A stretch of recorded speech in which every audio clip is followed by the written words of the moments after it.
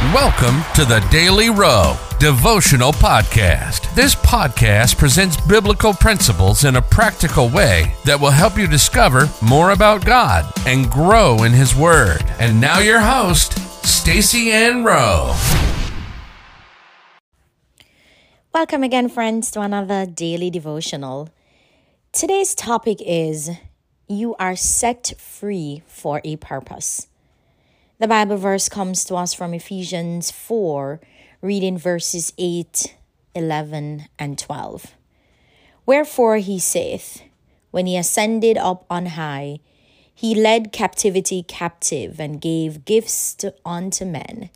And he gave some apostles, and some prophets, and some evangelists, and some pastors and teachers, for the perfecting of the saints, for the work of the ministry, for the edifying of the body of Christ.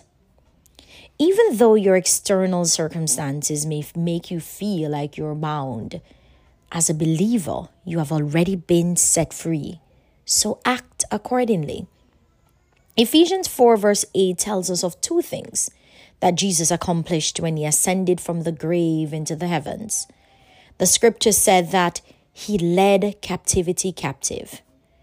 What that means is that over 2,000 years ago, when Jesus arose from the grave, he bound everything that previously bound us.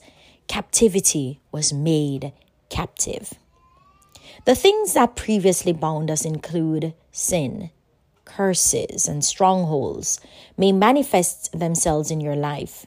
But because Jesus led captivity captive, these things no longer have any power or authority over you.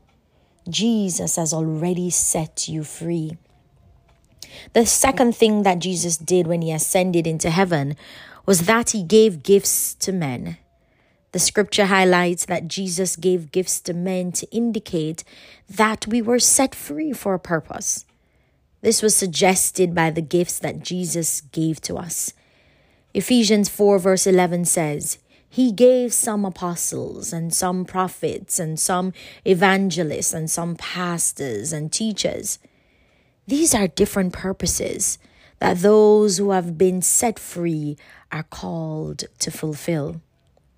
There are three ways in which the body of Christ benefits when those who have been set free fulfill their purpose.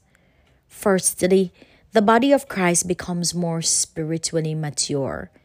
Ephesians 4 verse 12 tells us that the gifts were given for the perfecting of the saints. That is speaking about spiritual maturity.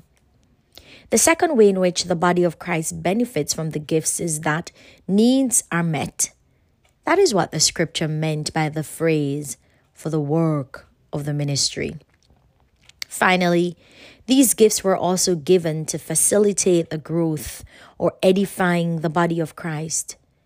Are you using your gifts to benefit the body of Christ? Life application.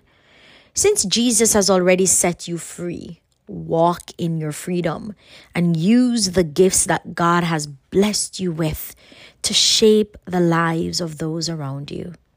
Let us pray.